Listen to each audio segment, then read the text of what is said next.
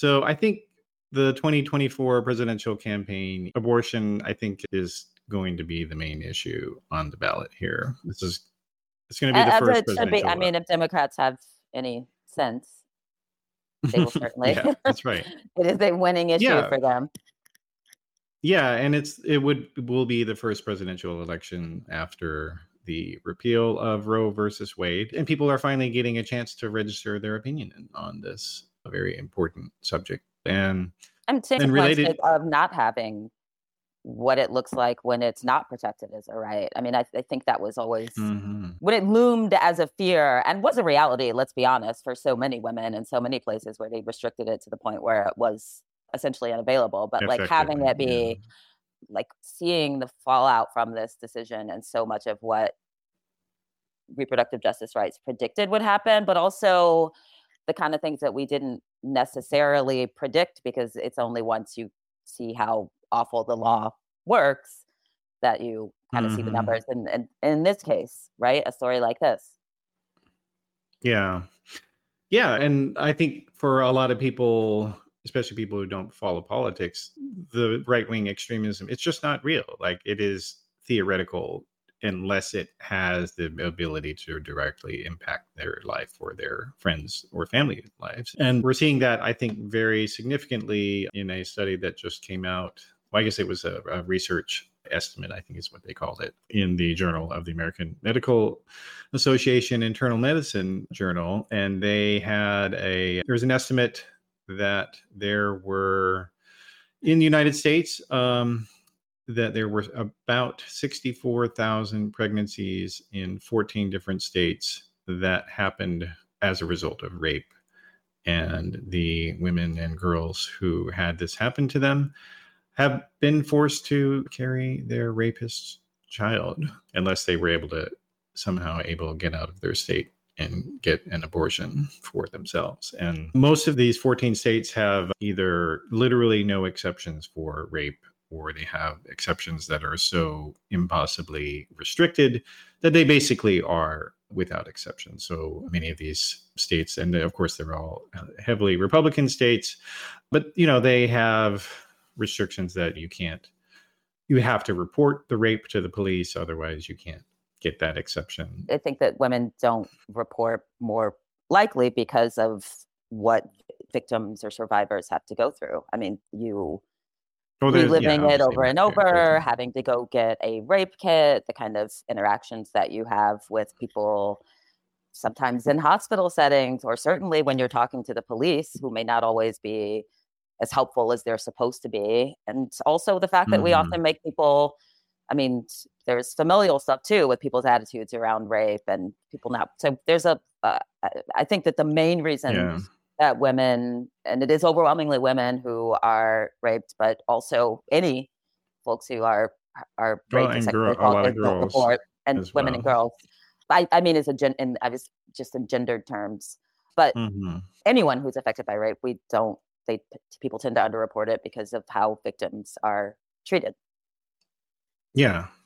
No, and this just adds to that, right? Like, this just makes it even harder for those folks. And it's the numbers, it's looking at the breakdown, like the fact that 45%, and so one, that there's an underestimation of rapes, right? Like, this is of what we know. This is at best a calculation that is still falls short of what the real numbers are. We just know that. But the fact that 45% of these cases are in Texas is just staggering. I mean, obviously Texas is a huge state, but wow. Yeah. Well, no, and it's just another illustration of what the Republican Party of Texas, what they're trying to do. They do see the writing on the wall for them in that state, and they're trying to put as many bulwarks against any sort of protections for civil rights in across many different areas. And as a result, seems like they're turning Texas into a rapist paradise. And it's a grim and awful thing to see.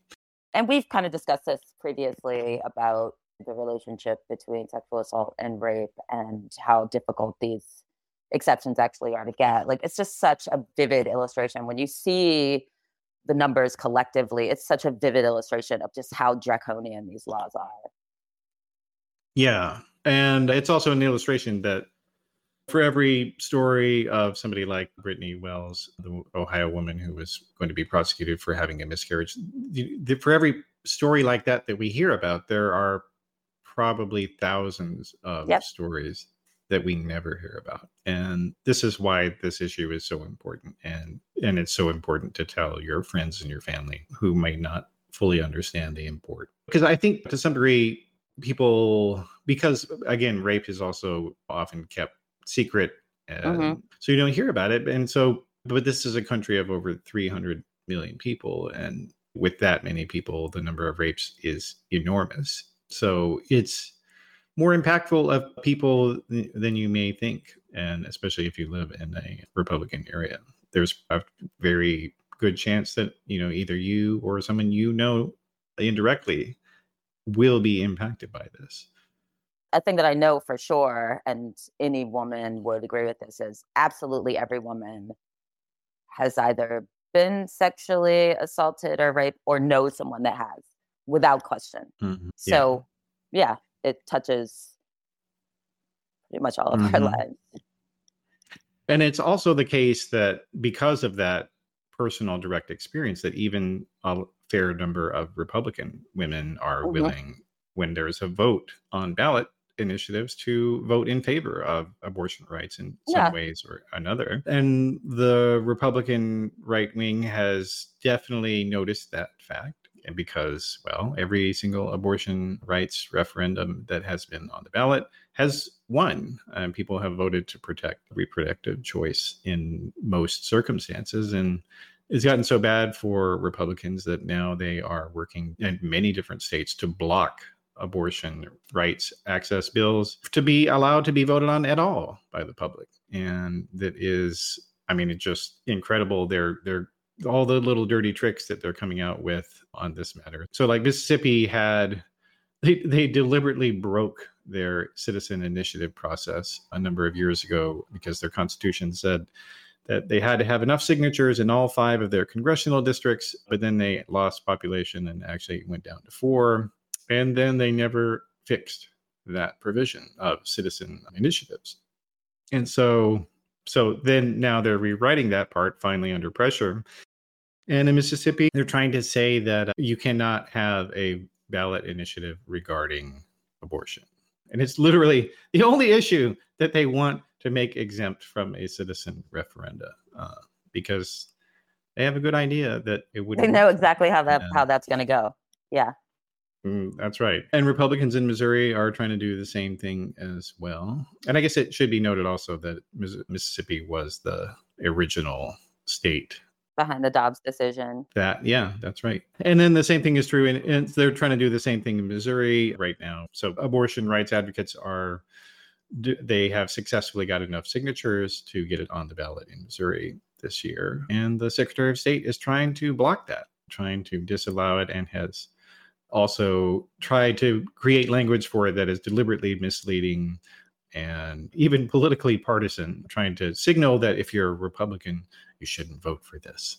In the way that Jay Ashcroft, the Secretary of State of Missouri, has been trying to do that. And he's lost in court recently with that, but it's still kind of up in the air how that's going to work. And there was the Associated Press has an important piece on this where they quote someone from Campaign Life Missouri, which is an odd organization name.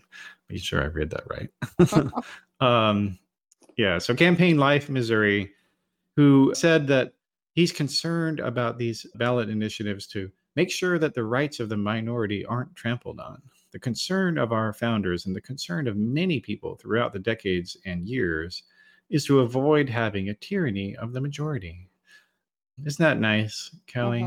How concerned about minorities that they are now. Yeah, it's quite a turn. And I know you're leading up to this, but also in Arizona, there's the Daily Beast piece on basically letting the state legislature there override the appointment of electoral college electors. And what I think is so interesting about I mean, we're seeing it, I think, most frequently right now around abortion-related issues because that's such a losing issue for Republicans and conservatives. But also, we already had the Supreme Court rule on basically the independent legislature theory, which is kind of what they're doing in Arizona, right? I mean, they, thank goodness, struck it down. It was this wackadoodle theory that John Eastman came up with in the midst of the whole stop the steal, ridiculous, trying to overturn a free and fair election. This idea that basically you could just have partisans control how politics works in a place and ignore the way that the vote works. And again, I think that what's happening in Arizona, what they're proposing, and what we're seeing in these state legislatures around abortion is they're completely willing to ignore what are essentially mandates, or to go very much with a sort of, states' rights. The Arizona thing I find particularly irritating because we had a Supreme Court vote on this. It was a wacky thing then, and now they're trying to do it anyway. I mean, there's just this sense that they can just go rogue. Texas has decided it's going to secede. We're in this very sort of I know the right is always is gung-ho over the idea of the Civil War that obviously the left is instigating, but they're very revving for that kind of thing. Yeah. And make me think of that. Yeah, no, definitely. I think to some degree, people who are in the center left, especially more on the center side, they don't want to think that their fellow Americans have these views because they're so insane. They are. But that is the reality. And I think just in the news this week, there was that guy that tortured and killed his father, that cut off his head and showed it on camera on a YouTube live stream. Yeah, I just saw I didn't deep dive on that at all. I just saw the headline, and that was kind of enough for me. And the speech that he was giving, though, it literally sounded like a Fox News monologue, standard fare, minus the part of holding up the severed head. It sounded just like Dan Bongino, or just like Tucker Carlson, or just like Jeanine Pirro, or any of these people. They have been telling their fan base, the libs are coming to kill you, for 50 years. And that really fucks with people's heads, to be told that for 50 years, that the libs are coming to kill you. Yeah, and the worst part is that none of those people actually believe that. Yeah, the people saying if they did, they wouldn't insist on living in New York City. And I mean, it's so cynical and awful because they've seen the way that the folks that they're talking to have reacted, right? They've reacted with paranoia and fear and conspiracy theories, and yet they continue to push these points, despite the fact that they know it is throw their money. Yeah, right. If you were really terrified of the black atheist, trans, gay people coming to murder you in your sleep, you wouldn't have Fox News in New York. You simply would not. And so, but yeah, it's just this. There is, and I definitely saw this. The higher up I got into the right wing food chain in my former career, that they absolutely had. There was a significant element of sociopathy among these people. They knew that they were manipulating. They knew that they were lying, and their rubes absolutely believed it. They absolutely believed it. And this shit is getting dangerous, and the mainstream media needs to stop protecting these people and to stop platforming them on their shows, and the ones who are not talking about violence or whatever, they need to call them out and say, look, you have no constituency. Who do you represent? Who does Ross Douthat represent in America? No one. Who does George Will represent? No one. Who does those various Republican CNN pundits? Who's their constituency? No one. No one likes them in their own party. So why are they the representatives? What you need to have is people on there to just tell you, this is what MAGA thinks about stuff, and it's fucked up. That's what we need to have. We don't need to have pretend debates with irrelevant people. Right, in the interest of airtime. And I think just as important, I mean, obviously platforming people who are going to come on and lie or say nonsense is part of the problem. But so is just even writing about it as if the two things that are happening in both parties are the same. I'm sorry that there is not a crazy far left that is advocating for every single awful stripping of rights that they possibly can undertake. That's happening in the same way as on the right. And when every time that the media talks about these things in the same breath and equates them, they do a disservice to all of us. And it's you're been only happening helping for the radical right. Yeah, you're making aside from making their point, they're pushing this false point for them. Also, just by equating them, you seemingly neutralize what is a looming threat. And I mean, there is literally every single intelligence and law enforcement agency in this country has been writing reports dating back to 2006 saying that this is literally the biggest threat to national security. So, and when the press treats them as if they're both equally nuts and shrugs, they become part of that dangerous element. Yeah, exactly. Well, and I guess in a very different subject area, to switch lanes in 4 directions. That's right. Yeah. So in the automotive world, there's a lot of turmoil right now around electric only vehicles, and there has been a huge drop in demand for a lot of new electric vehicles, including the Ford F-150 Lightning, which was hailed as this very significant achievement. And it was a really big achievement, but the cost is still too expensive for a lot of people. And then, especially if you live in northern latitudes, such as people like yourself, Kelly, in New York, but also in places of Illinois and New England, etc., electric vehicles have some significant problems for you. And people really drop the ball whether it's the car companies, whether it's the government, whether it's even automotive publications, of letting people understand that if you have an electric vehicle in the winter, you're probably going to have half of your capacity. And it has caused a lot of problems for people living in colder climates this year. And so there is an unfortunate reality that there's been a big downturn in sales lately, and there's been a lot of returns on some of these vehicles. And so the chairman of Toyota, Akio Toyoda, which fun little trivia that they changed the company name from the last name of the family, but and Toyota generally has kind of resisted the EV only push for a long time, and they came under criticism from a lot of people for doing that, for emphasizing hybrids a lot, especially.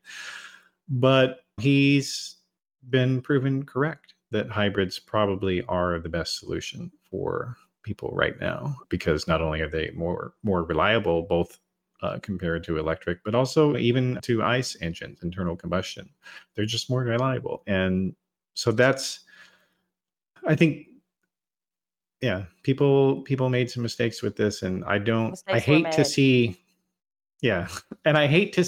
it's, what's bad though is that the kind of downgrading of hybrids and push overemphasis on electric, it's making the right wing be able to kind of really have some momentum against climate change mitigation. And I'm definitely seeing that from people. They're concerned about it. And I don't like to see it. I don't like to see it. Yeah. This feels like a very sort of, I mean, obviously I care about what's happening with climate change and the environment, but it's just, this part of the conversation for me is so car culture oriented, and I live in a place that is so not car culture oriented. I mean, most not relevant to you. So it's less of a conversation at all in the circles that I move in. Mm-hmm. People take Ubers or they take the subway. That's how they get around. And if they do have a car, they use it they use it just to get out of town. Mm-hmm.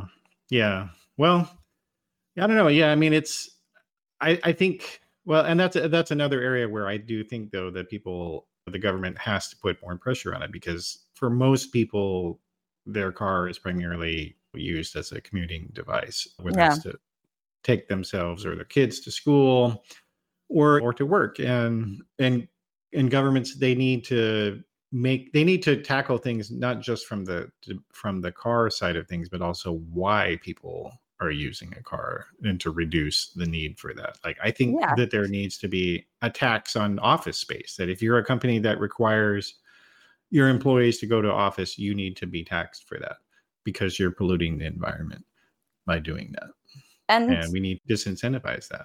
I mean, part of why I have chosen to live in New York City, aside from I think some of the reasons are obvious. Well, everyone who lives here for the weather. It is partly because it isn't a typical American cities, including where I'm from, which is Atlanta, involve a lot of driving. Urban sprawl is just so baked into the American landscape. It's this idea you cannot escape car culture. And I think that one of the benefits of, people talk a lot online about what does it mean to live in a city that is walkable. I mean, I had dinner with friends this weekend, and then I walked the 2 miles home. I brought like my sneakers with me, and that's like a totally typical thing. No one blinks when I said, I think instead of taking a car or the train, I'm just going to walk home. Like, I wanted to live in a place like that. I think that a lot of people that live here choose to live in a place where there are bike lanes, and not to get into,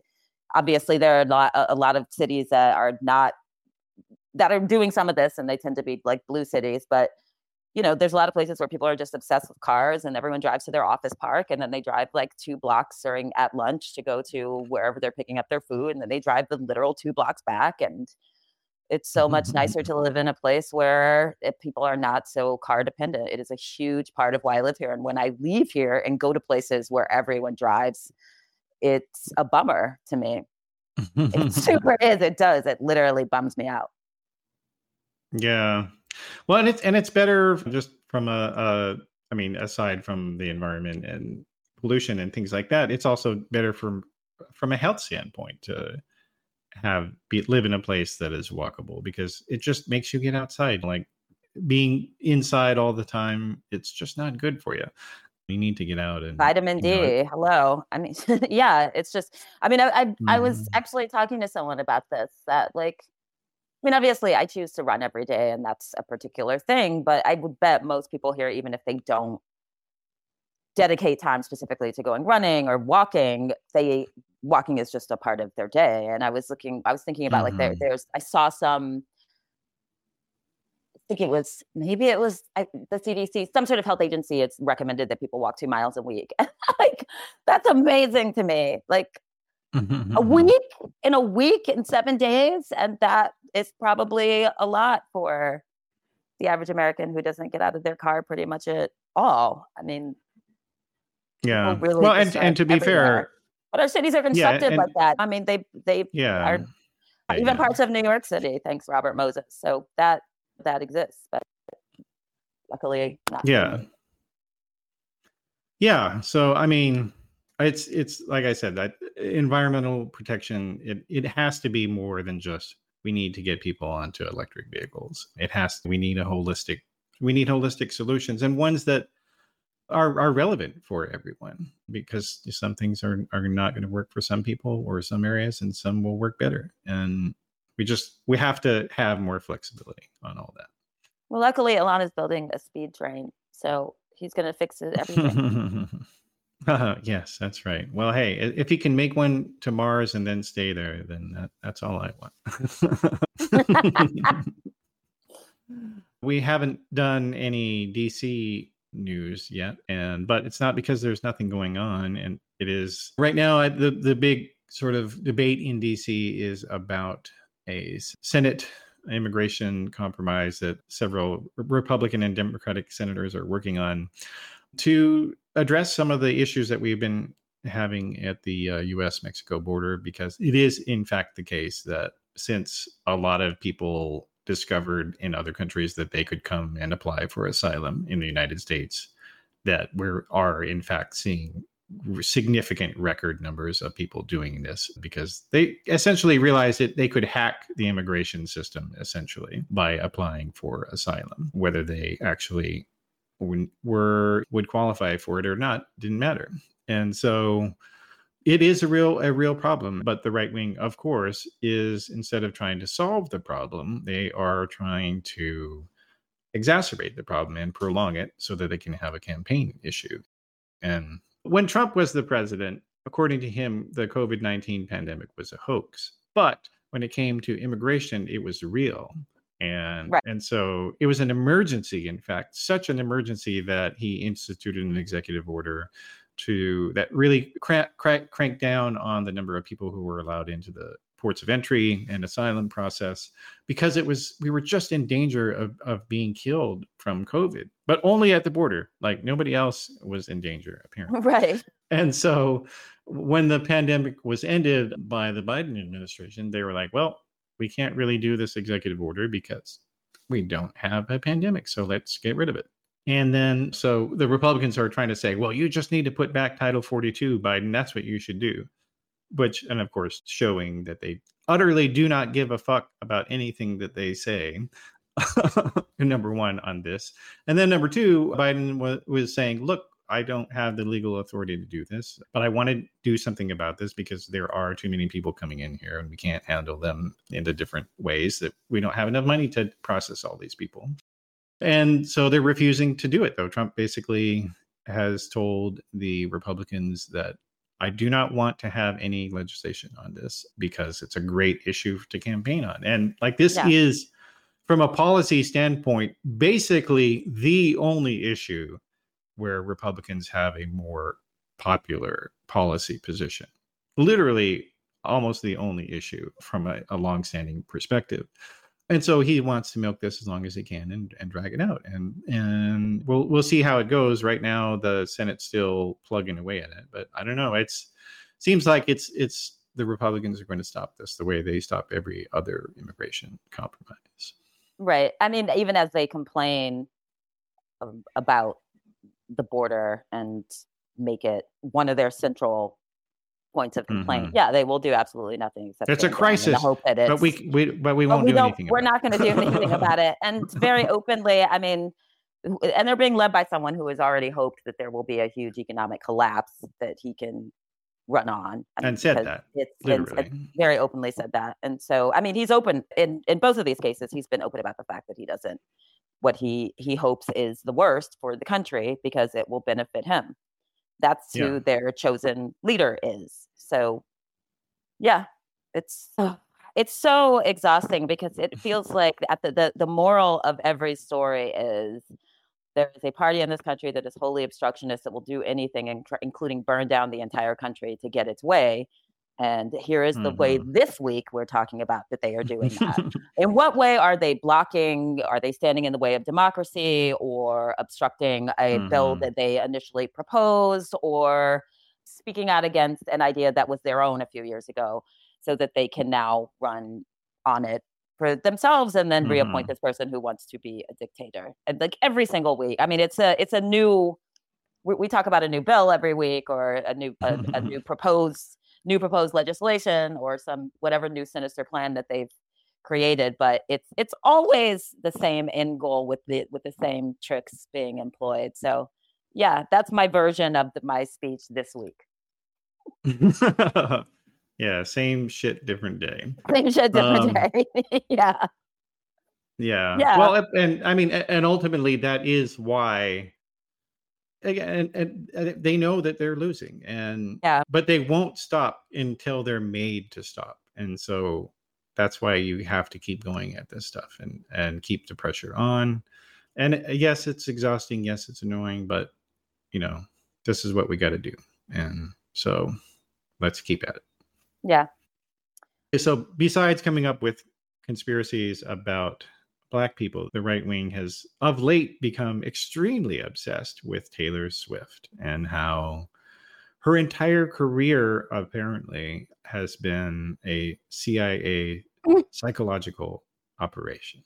If someone had gone to you in the very early dark days of 2020 and told you that Taylor Swift would be dating basically kind of like the captain of the football team. And that this blonde-haired, blue-eyed, for a very long time, country singer, that they were together and they were somehow being treated as a threat by the right. I mean, the idea that they could be read as anything other than the exact representation and embodiment of what conservatives want the future of this country to look like. And yet they managed to fumble it. They have managed to fumble exactly what they were always seemed to be asking for. Like, the idea that she's lib-coded is hilarious. Oh, yeah. No, and it actually takes me back to that during the 2016 rise of Donald Trump, the people who were branding themselves as the alt-right, they actually originally had tried to make Taylor Swift their mascot. Their mascot. Yeah. I mean, I wrote a piece asking why she wasn't, because it was everywhere. And obviously a big part of the alt-right was like their kind of like smirkiness and half joking and they were trolling constantly, but they were doing it loudly enough that it had gotten other pickup. And people were wondering out loud, including me, why she wasn't saying anything, why she was allowing them to turn her into their kind of Aryan queen. And so to see this 180 from them is pretty hilarious. Yeah. Well, and it's yet another illustration that for the propagandists on the right, they don't believe in anything other than their own power. Like, that is literally the only thing they believe in. And facts, principles, nothing, everything's fungible for these guys. And so, now they've been going off incessantly, and it just like the shit that they're saying is so incredibly idiotic. And of course, Vivek Ramaswamy was a big booster in that as well. So Ramaswamy suggested on Twitter, because I refuse to call it X, that, quote, a major presidential endorsement will be coming out of an artificially, culturally propped up couple this fall. Yeah. No, and it's just, and then there's this other guy who has the very, very clever and original name of DC Drano, that basically claimed that the San Francisco 49ers, they have to win the Super Bowl this year, because if they don't, the world will have a world war because of Taylor Swift. And it's just a game that doesn't even get played outside of the US. Like, talk about like, no one gives a shit about American football outside of the US. People don't even know what the rules of it are. So it's just there's a reason it's called American football. And don't forget, I mean, everywhere except America. And don't forget that Jack Posobiec also dedicated some stage time to talking about Taylor Swift and how she's a psyop. Yeah, and there's this right-wing website called Red State, which is, one of these websites that specializes in sanitizing right-wing bullshit and making it slightly plausible for your white-collar Republican work acquaintances. And they had an article by a guy named Brad Slager, and his response is that the media, they are the ones who are losing their minds, because the conservative and right-wing people who are talking about this, they're actually just doing it for joking, and they're just kidding. They don't really believe it. And the way he phrased it was, do any people on the right actually believe this?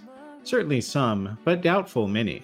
What is at play are right-of-center pundits seeing this opportunity as a good play to the audience with varying degrees of seriousness.